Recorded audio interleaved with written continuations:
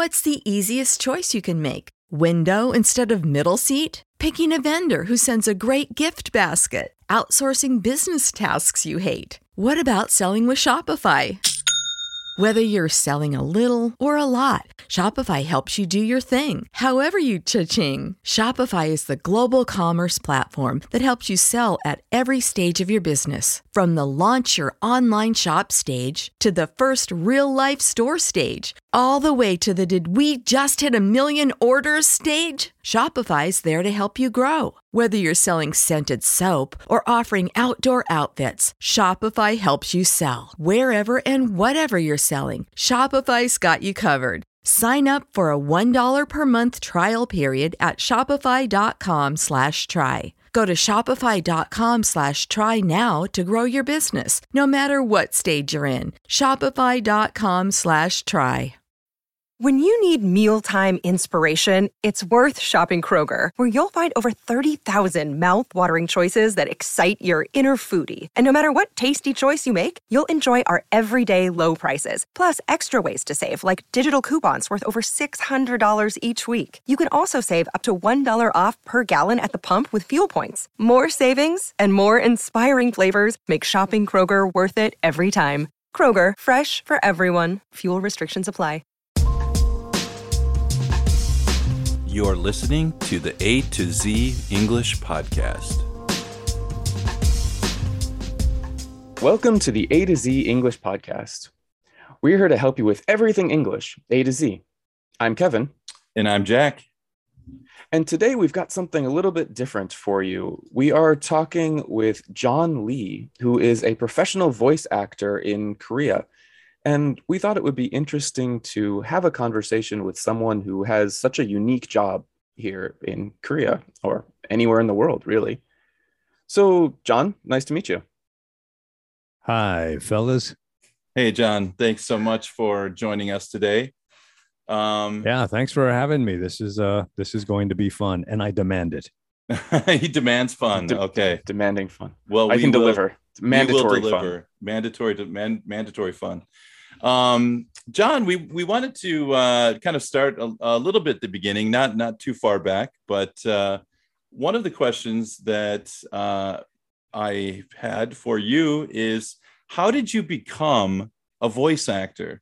Like, it is a unique job, and so I think our listeners would wonder, like, how does one go about becoming a voice actor? Purely by accident.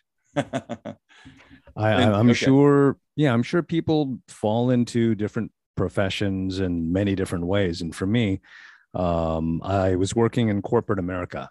So I was an art director at a huge ad agency for, I think it was like 8 years.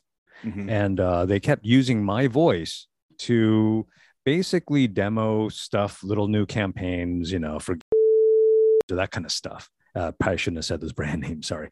You can just bleep it out. Sure. But it's, I started to get these compliments for my voice, and talking to telecom people, trying to change my mobile phone subscription. They go, "Hey, you got a good voice," that kind of stuff. Right. Mm-hmm. So I went and did a voice acting workshop in Chicago, and I spent a couple of $1,000s to do it. But I thought, it's something to do, maybe I'll use it later. And I sure did. I'm curious, what is... Sorry, go ahead, Kevin. I did an acting class actually many years ago when I was in high school, I think. Tell me what you learned. I don't remember any of it. Be a wounded turtle. I remember that when you're holding up a product, you should hold it up to your right side, because the audience would be looking from left to right from their perspective. So I remember practicing this is the product. Not a Japanese audience, though. Ago. But what? Right. Sorry. Okay. What types of things do you do in a voice acting workshop? Is it just like a lot of voice practice things, or?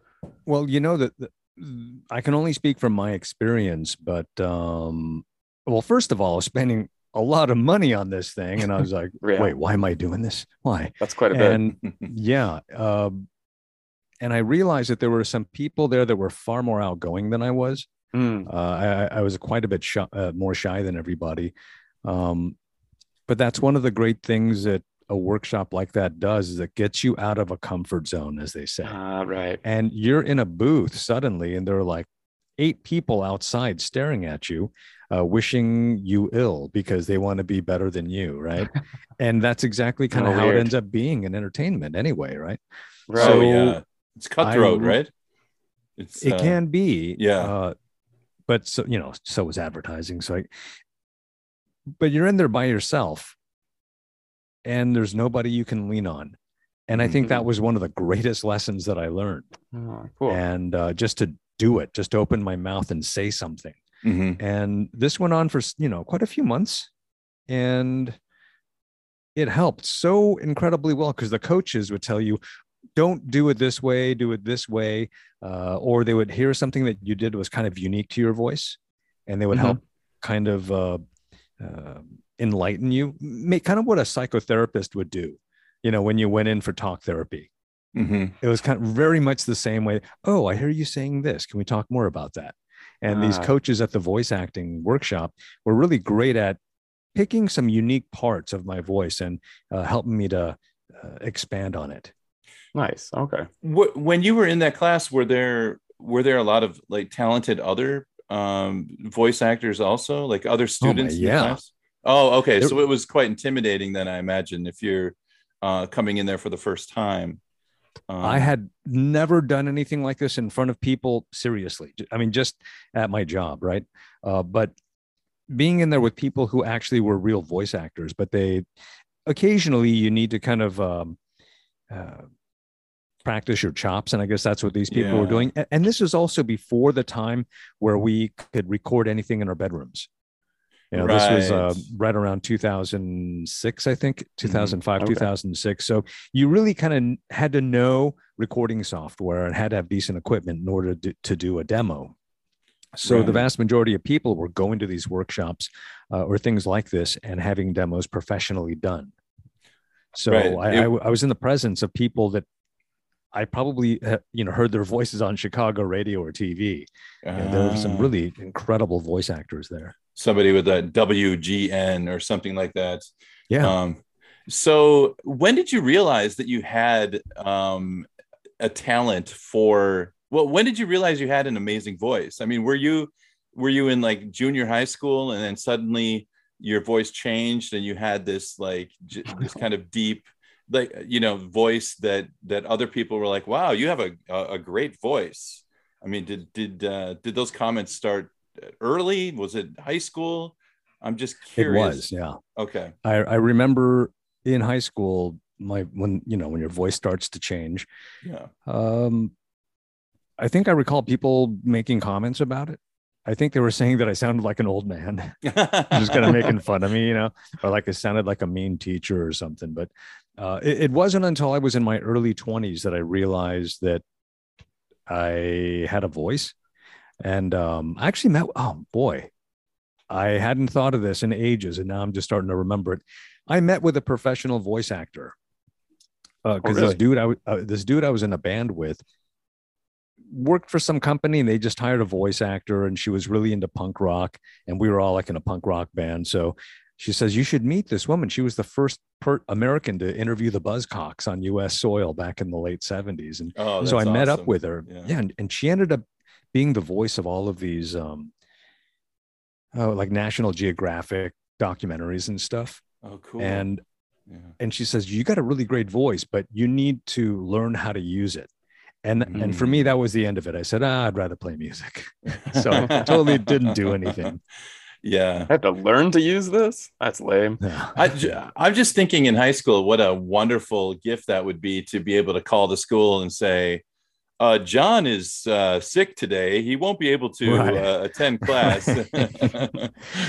Exactly. But everybody knew my parents, and my parents had very heavy Korean, accents. So I'm sure I would have to mimic that accent. Yeah. Right. Okay. So that sounds like that workshop was definitely kind of a watershed moment for you where you said, I'm going to explore this as a job, as a career. Well, whenever you do anything or have an interest in something, like we all have an interest in something, right? Mm-hmm. But you read about whatever people who quote unquote succeeded. There was always a moment or two that they turned this fantasy or idea or a dream into something actionable, Mm-hmm. right? And for me, that workshop was it. For me, Nice. it was like, okay, I'm spending a couple of grand on this thing, which means I obviously have an interest in this. So I better work hard at it or it's a waste of money.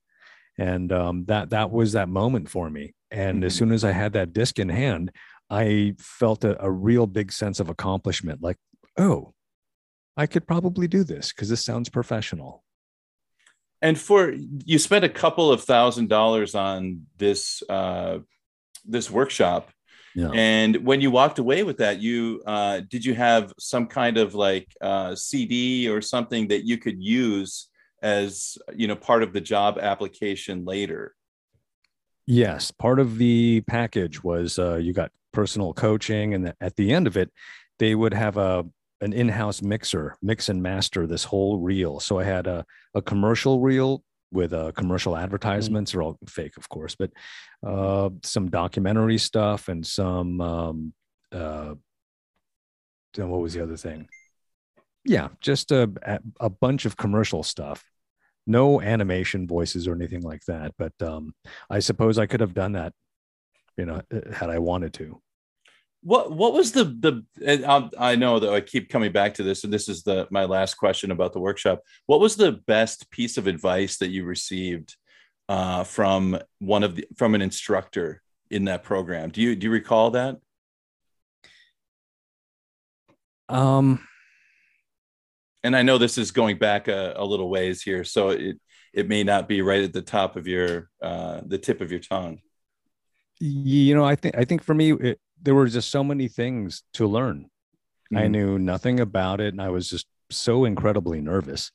And they were just telling me all these great things, what to do, what not to do, and I'm very few of those things stuck because I was just so freaked out, by this whole process. Everything was so new for you. Yeah, and opening myself up in front of all these people. So maybe the only thing that I still use that they taught me from that point was just to try to believe in what it is I'm reading.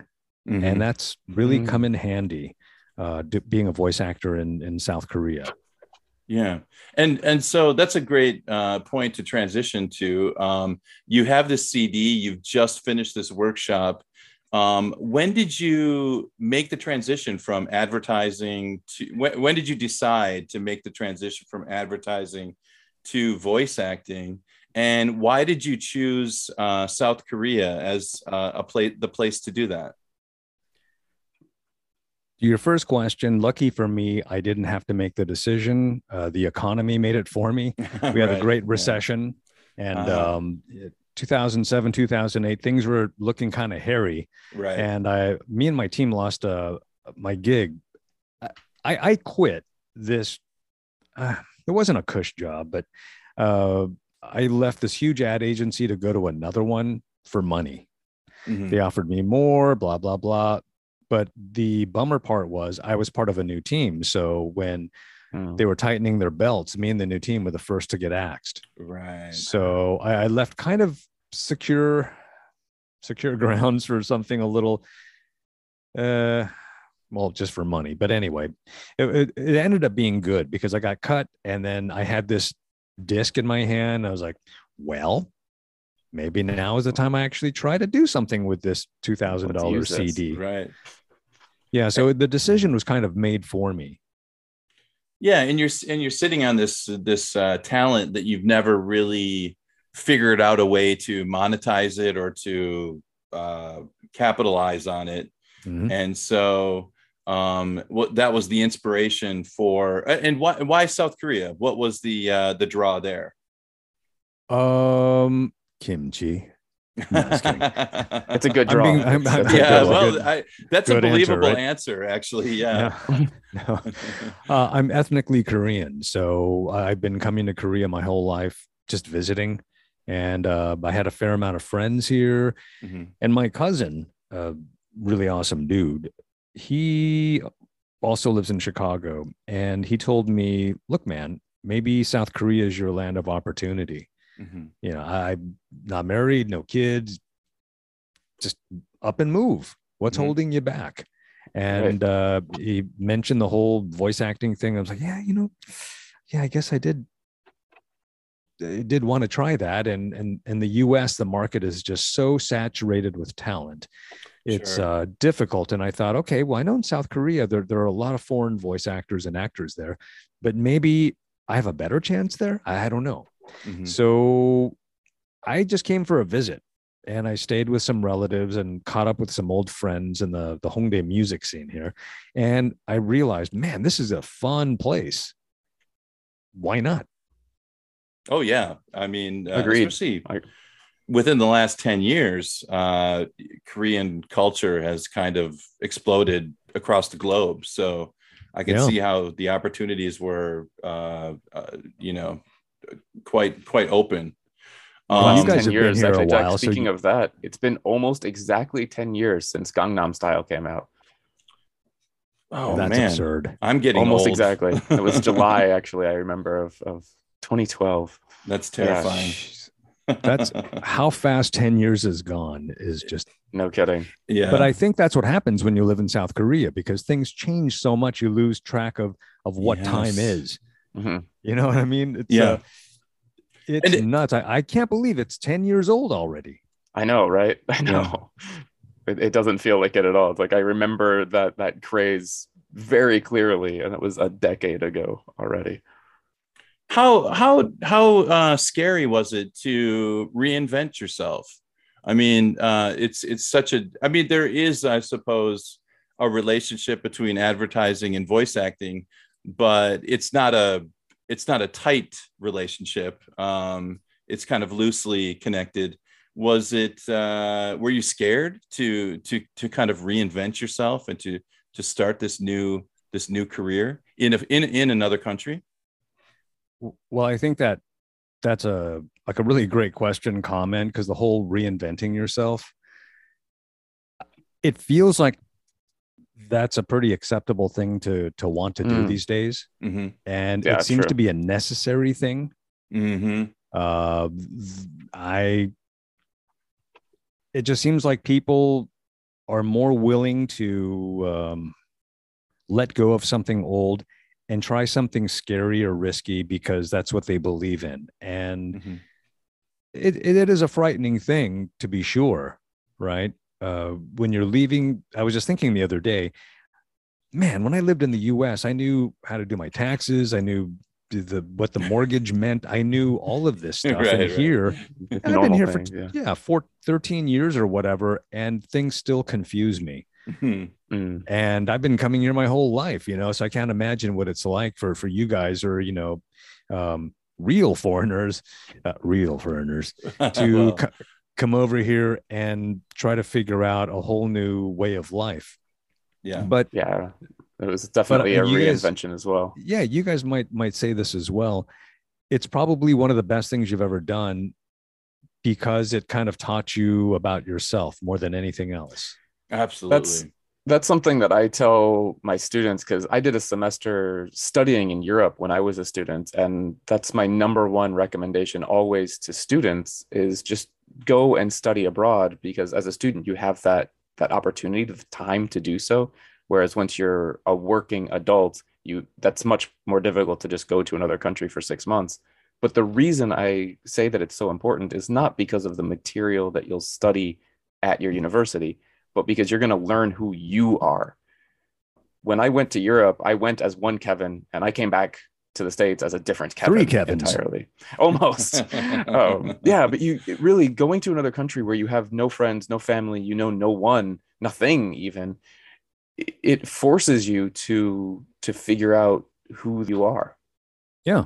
I was about to say, to your point, it makes sense for students to do that because your eyes are still open and you're Mhm. still able to take in a lot of new stuff and really use that in your own life. But I moved here when I was 41, and I was still kind of able to do that, and I kind of can't believe I was able to do that, because people that age are usually set on a career path. They have families or whatever. But I was lucky enough to be able to, I suppose, have nothing, so I was able and to start over here. again. Yeah. Yeah.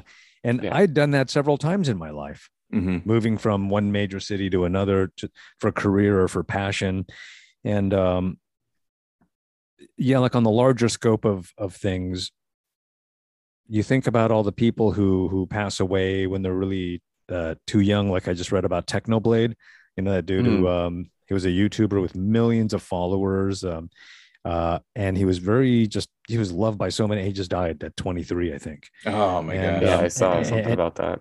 And you think like, hey, if you're young, enjoy it, but it could be over, so if there's something you really want to do, why not try? If you fail, awesome. You learn a huge lesson. You learn who you are, and you learn something else that you might be able to do. That's probably one of the worst things that could happen.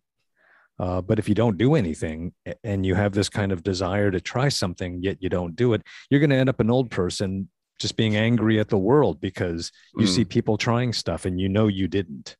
Absolutely. So regret. why not try? Is a, and I think there's something to be said about people that are willing to bump up against resistance and then move through it, instead of just kind of turning around and going home. It was like, oh, it wasn't perfect, nothing is right. And don't you find that when something is broken in one of your fantasies or dreams, you're on your way to trying something that you really want to try, yet things don't turn out exactly the way you want it, that may end up being your favorite part of that journey because you weren't expecting it, because you didn't write it. Oh, absolutely. When you say yes to everything and you try it, you end up doing something that maybe you didn't even know existed. Like, for example, being a voice actor in Korea might have been one of those situations. And so, sorry, I'm trying to transition here a little bit. But get us back on track. No, this is great. So I love what we're talking about. How did you get that first job in Korea? Like, what was your plan? Because I know that you were kind of coming in, not with a manager, not with an agent, but you were kind of left to your own devices to kind of navigate, to figure out this landscape, and you did it. I guess I'm just wondering, what was your first break? Like, how did you break into it in Korea? I think even long before I got here, I started Googling voice acting, English voice acting, Seoul, and just to see what was there. And back the internet then, has everything. Yeah. Right around, it must have been 2008, I think. And I found what was an agency, I think. Ended up being one dude. And I just kind of emailed the guy and said, hey, I'm coming over there in about a month or so. I'd love to have a meeting. Here's a link with some of my stuff. And he wrote back, said, sounds great. Let's do it. So he ended up being kind of not an agent. He wanted me to sign an exclusive with him. He said something like, I'm going to make you a star or something like that. I was like, no. And you said, I'm ready for my close-up. Yeah, no. Exactly. And he sent me out on a few gigs. At the same time, I met up with a friend of a friend, and he was in voice acting a little bit. So he passed my CD to somebody, and Arirang Broadcasting, about the largest here in Korea for English speaking stuff, got a hold of me and said they wanted me to come and audition for something. And normally I don't think these places really audition. They just kind of say, well, we like your voice. You have this experience, come on and do it. But I had no experience. So I think they wanted just to see what I could do. And after I did a little bit there, I got to voice kind of a series. Oh, what kind of series was that? It was like a Rescue 119. I don't know if it's that. Okay. That's exactly the name of it. I'm pretty sure it Hmm. was though, but it was. So I'm getting mixed up. Okay, a lot of things started happening at the same time. For a couple of months, what I was doing was just saying yes to just about everything, like you mentioned earlier. You just say yes, right? Yeah. Yeah. I was making hardly any money doing this, and I knew I was getting ripped off. But I was just like, this is practice for me. I'll be honest. Yeah.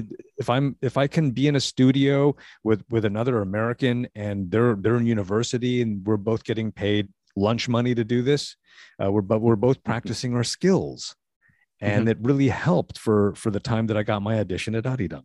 And you're building So- that resume, when you show up, you've got some lines of things that you've done, And I don't think I can overstate this fact. Unless you have done any voice recording or acting or whatever, it's a frightening prospect. Okay. Because you're sitting in front of a $3,000 microphone, and every little bit of spit that's in your mouth can be heard. And suddenly you're hearing it for the first time going, oh my God. And they'll have you say a sentence, Jack and Jill, whatever, blah. And then they'll say something like, hey, can you do it again? It's like, what? And suddenly you're doubting the fact that you can read a simple sentence in English. Right. So it Wow, yeah. can be pretty daunting, right? Yeah. So all that early practice for virtually no money kind of came in handy when I Just got a chance to experience. do a series. Yeah. Well, what is your strategy? So, sorry, Kevin. I didn't mean to. I'll let you ask your question first. Just a random kind of question. You talked about hearing yourself, and that's one thing that once we started recording these podcasts, like hearing my own voice, just I'm still not used to it. I think Jack is more used to hearing himself now. How long did it take for you to hear your own voice and not go like, oh, that's me? I still do that. Do you still? It still is Oh, awkward really? Yeah. sometimes. Yeah, when I listen to this podcast, I'm gonna go, oh man, you're such a dummy. But I would say that doing those early projects where I knew I wasn't really making what I should have been, but it was great practice, honestly. Mhm. And I think a great lesson that I learned on the fly as I was doing it was like, just do it and walk out. Don't think about it. You did a great job unless they tell you otherwise. Yeah. And it was a huge lesson for me to be able to just do something and then walk away from it and not worry Right. about it anymore, instead of ruminating. Oh, did I sound like a total moron there? Nobody cares. If they don't stop you, that means they like it, Right. And you have to, the only way to learn that is through experience, because you have all these preconceptions about what the job is, and the sound booth guy is not going to stand up and clap when you do a good job. And Exactly. like, it's just, he's doing his job too. He probably wants to go eat lunch, and he's thinking about eating kimchi or something. But I could see how you could start to project certain things onto other people or ideas that are just in your imagination. Right. And that's easy to do unless you have experience at it, because you're suddenly in this tiny booth that's dead silent, and you can hear every little sound that you're making. Every little sound. When your stomach grumbles because you're hungry a little bit, that gets picked up on the mic, and some engineers will say, do it again because your stomach was grumbling. You heard that? Boy.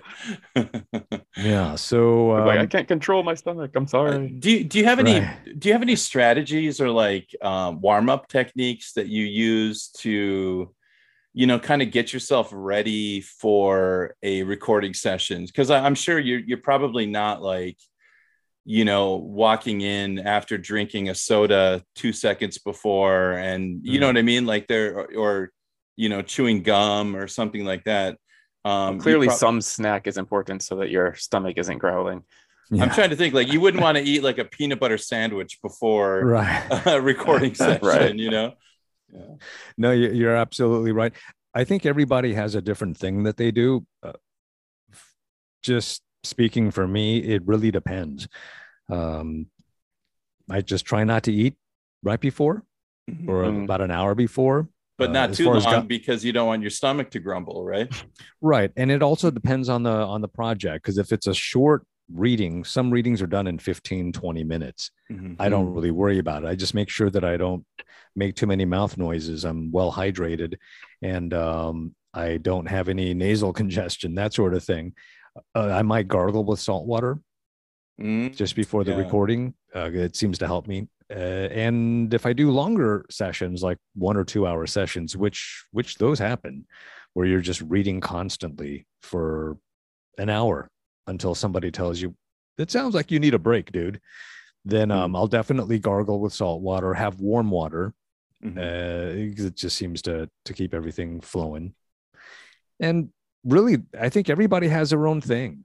Yeah, sure. Well, I can just tell you what I do, you know. Yeah. And I know using your voice all day really takes some practice. I know the first couple of times I went back to teaching after the pandemic, being in the classroom again for 6-7 hours, I got home and my voice was wrecked. Just from try not yelling at volume. Just to stop yelling "shut up" at the kids all the time. I really should work on anger I know it feels great. Well, speaking of that, like your voice is your moneymaker. How careful are you during the day? I mean, do like you have a noisy neighbor? Do you just go like, gosh, I'd love to yell at my neighbor right now through the wall, but I don't want to jeopardize my voice, or just like those situations where we might abuse our voice, and maybe even like consuming alcohol, things like that. How dare you? How dare you? Never talk bad. No, I'm just kidding. Maybe just no death metal singing. Is it just a tall glass of Pepto-Bismol and vodka? Is that your go-to? I think for me, the thing that I try to avoid is wispy talking like this. Or a lot of us talk to ourselves when we don't even know it. Oh yeah, I catch myself all the time, and I think I've been doing this since I was young, and I think I do it more now that we wear masks out. If I'm at the store, I'm like, should I buy these oranges? Oh, they're expensive. Doing that for about an hour in the grocery store, and I get back and my voice is hoarse. So I think that's the one thing that I just try not to do, is to speak in that wispy voice. I'm so glad you said that, because if someone, there was like a fly on the wall in my house listening to me talk to myself, they would come to my house with a straitjacket and probably take me straight to the loony bin. But I think all of us talk to ourselves and we don't even realize it, unless our significant other says, hey, maybe stop being crazy. Right. Well, I don't know if this is an appropriate question or not, but I'm kind of curious, like, you don't have to specifically say the name of the companies, but what kind of jobs have you done? Like, what kind of products have you read for? Well, I don't do the large TV commercial stuff. That's the territory of a handful of legendary voice actors here who have been doing it for a long time, and that's their gig. I do a lot of all the large names. Think of any large name here in Korea, and I've done stuff for. A lot of them are internal stuff. A lot of them are just for YouTube. A lot of them are for radio campaigns. And then I've done a ton of documentaries. I would say, with the exception of when I was on radio for about 9 years, documentaries were my bread and butter. Nice. Do you have a favorite genre? Is genre right? A favorite type of gig? Like, do you prefer documentaries to commercials to internal memos or whatever? Is something more fun? I think the vast majority of voice actors would say commercials are the best, because they're probably the shortest, the highest paid, but they're also the most intense, because you're going to be the voice of a brand or a product. Whereas documentaries are a lot more work, just actual time to prepare, just to make sure you pronounce things correctly. If it's a nature doc or a science doc, or a Korean history documentary, as an example. Right. So, but the pressure isn't nearly as great as a TV campaign. Yeah, You're reading so much more. Becoming the voice of a product is that kind of like the like the I don't know what the expression is I'm looking for, but like the ultimate goal, is if you are the voice of this product. So every commercial, every reading is your voice. Have you had anything like that that's like recurring, where you're coming back again and again and again for the same product? No, I haven't done anything big like that. Mm-hmm. I've done stuff for YouTube, and it's for large companies, and they're for similar products. Mm-hmm. or initiatives, little campaigns. But I haven't done anything that you're going to see on television. Okay. Yeah. I mean, I guess there are just so many avenues these days, I mean, I don't even think, YouTube wasn't even on the radar 10 years ago. And now it's a huge business. I think my daughter is a teenager and she watches far more YouTube than she does television, which that means I'm a teenager, because that's what I do too. I think I'm welcome to puberty, John. Too. Thanks, guys. I just have a couple of other questions. I'm like, what is your, like, how do you compare to other voice actors? Like, what is your vocal range? I mean, do you have something, is there something specific? Because I actually, just for full disclosure, John is a friend of ours, a friend of the podcast. And I remember you mentioning the last time we talked, that you have kind of you have a unique voice that is kind of in the, I want to say like the old timey, well, not when we sold elixirs. Right. Yes. I know that you were a snake oil salesman in your early years, but but you have like a more traditional radio voice. I remember when we were talking about this, right? Mm-hmm. I just interrupted you, and I'm so very sorry. Actually, I'm not even sure if there was a question in there, but I guess there might have been an insult coming. I did use the expression old timey. So I do remember that conversation actually, and it went something like this. My voice, when I first got here, I was getting, as soon as I started to get known a little bit, I was just constantly busy.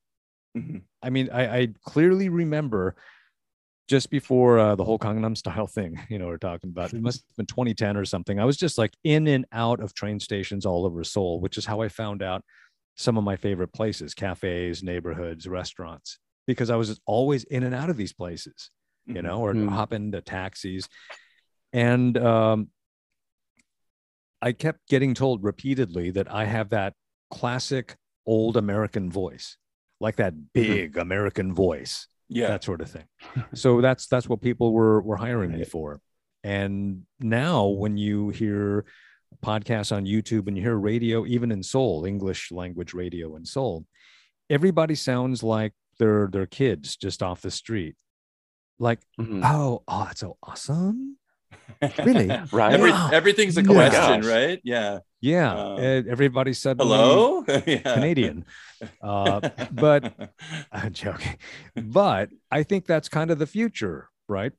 So voices like mine, I mentioned this before, we might end up being relics of the past somewhere. Like, do we really need to hear a voice like mine on the radio going, hey, you're listening to blah, blah, the authoritative voice? Because I think that's what they were calling this sort of vocal style, the authoritative voice. That's a good way to put it. Yeah. And now it seems to be everything is becoming democratized. And I think that's what people want. And I actually kind of like watching podcasts where people are just being very natural, like you're dropping in on a conversation. So that's really fun to do. So I think voices like mine are on the way out, except for special purposes. And all I can hope is that they include me in those special purposes.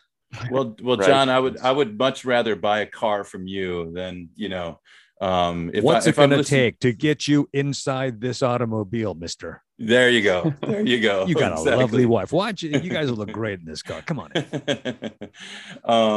Yeah, no, I think there's always going to be a place for the traditional radio voice, but I do know what you mean, where if the new model is the kind of fly on the wall, or you're the fourth wall, you're actually in the room. You don't want to be in a room with three people who are speaking in a traditional radio voice. You know, it feels a bit odd, maybe.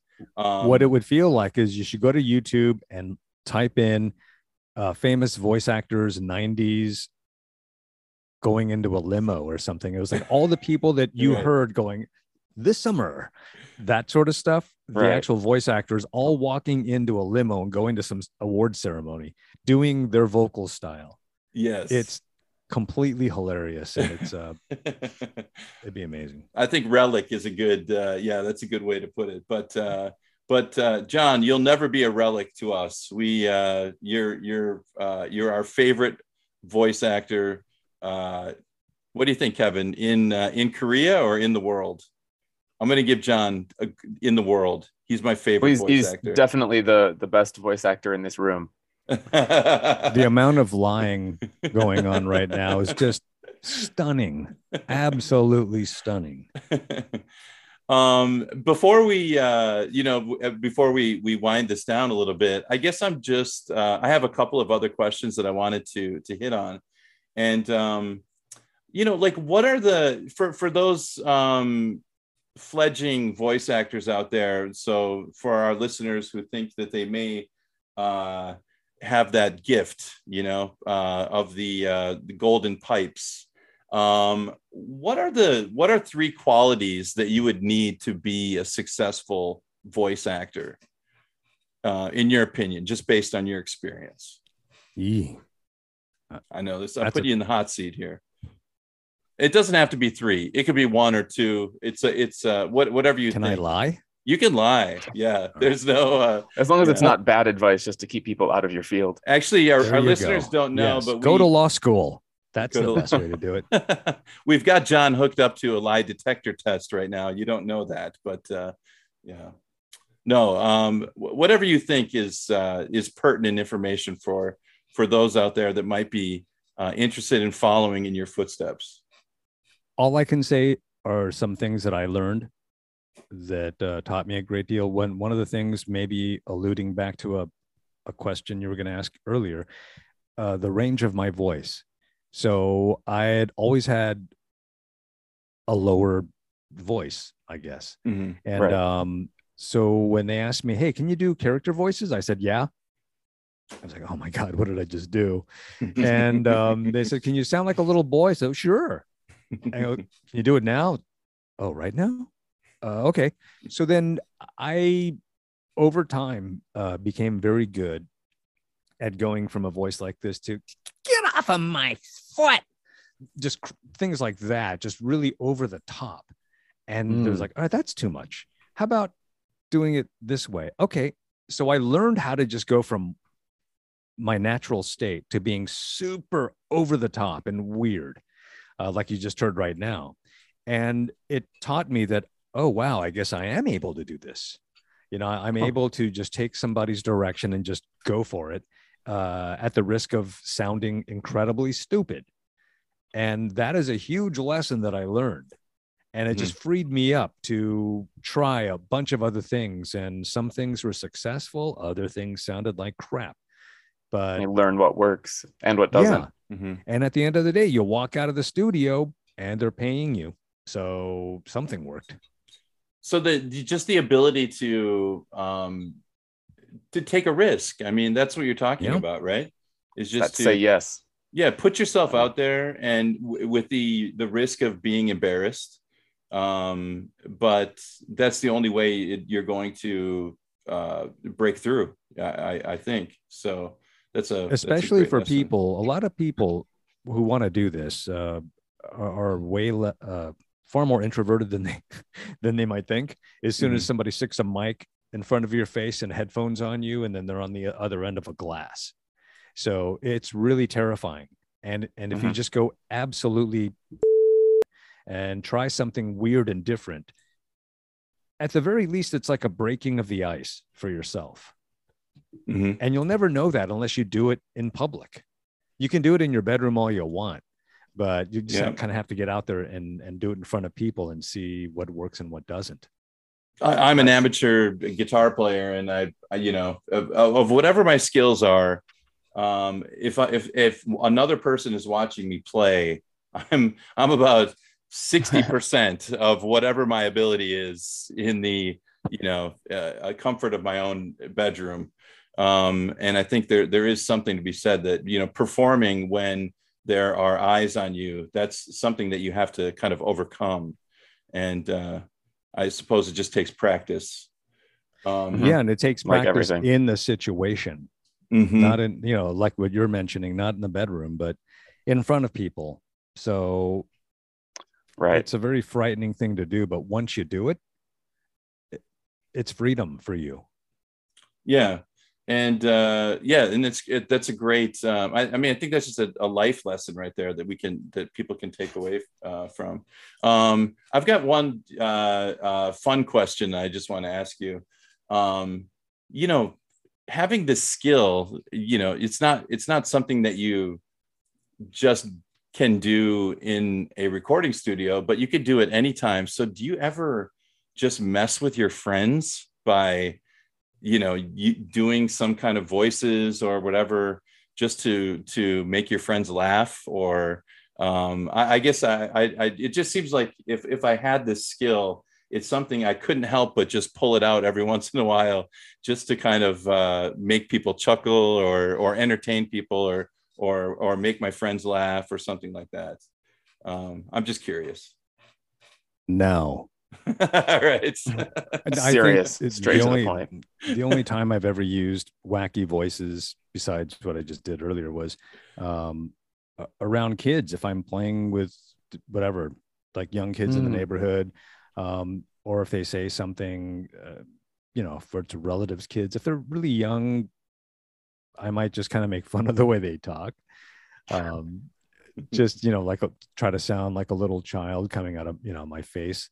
And if I see them laughing, then I'll just go really over the top. And that's the only time. Otherwise, if I do it with my friends, they'll just think I'm a total moron and tell me to shut up. It's like, yeah, John, we know you're a voice actor. Okay, got it. Yeah, exactly. So they know that. And frankly, it's like, I feel like I do enough jobs where I get to be a ridiculous voice. I mean, I've voiced crazy animal characters and very surreal things, and that's good enough for me. Have you ever received a voice phishing phone call and then just flipped it around on them?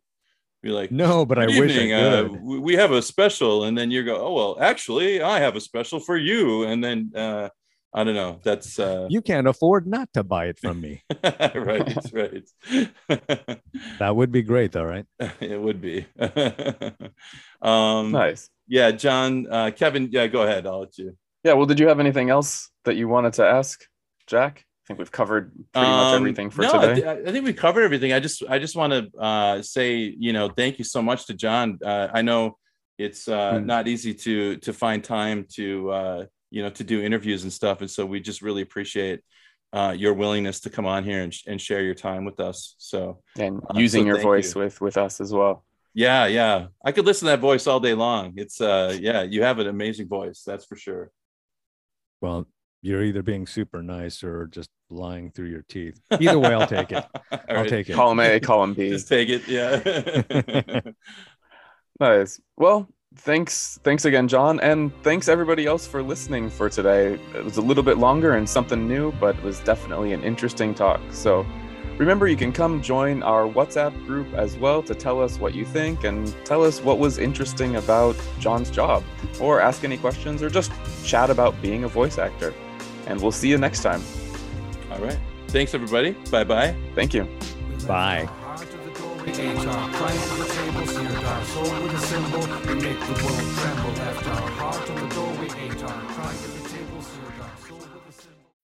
When you need mealtime inspiration, it's worth shopping Kroger, where you'll find over 30,000 mouth-watering choices that excite your inner foodie. And no matter what tasty choice you make, you'll enjoy our everyday low prices, plus extra ways to save, like digital coupons worth over $600 each week. You can also save up to $1 off per gallon at the pump with fuel points. More savings and more inspiring flavors make shopping Kroger worth it every time. Kroger, fresh for everyone. Fuel restrictions apply. Save big on brunch for mom, all in the Kroger app.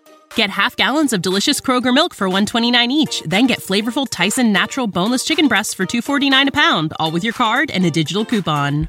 Shop these deals at your local Kroger today, or tap the screen now to download the Kroger app to save big today. Kroger, fresh for everyone.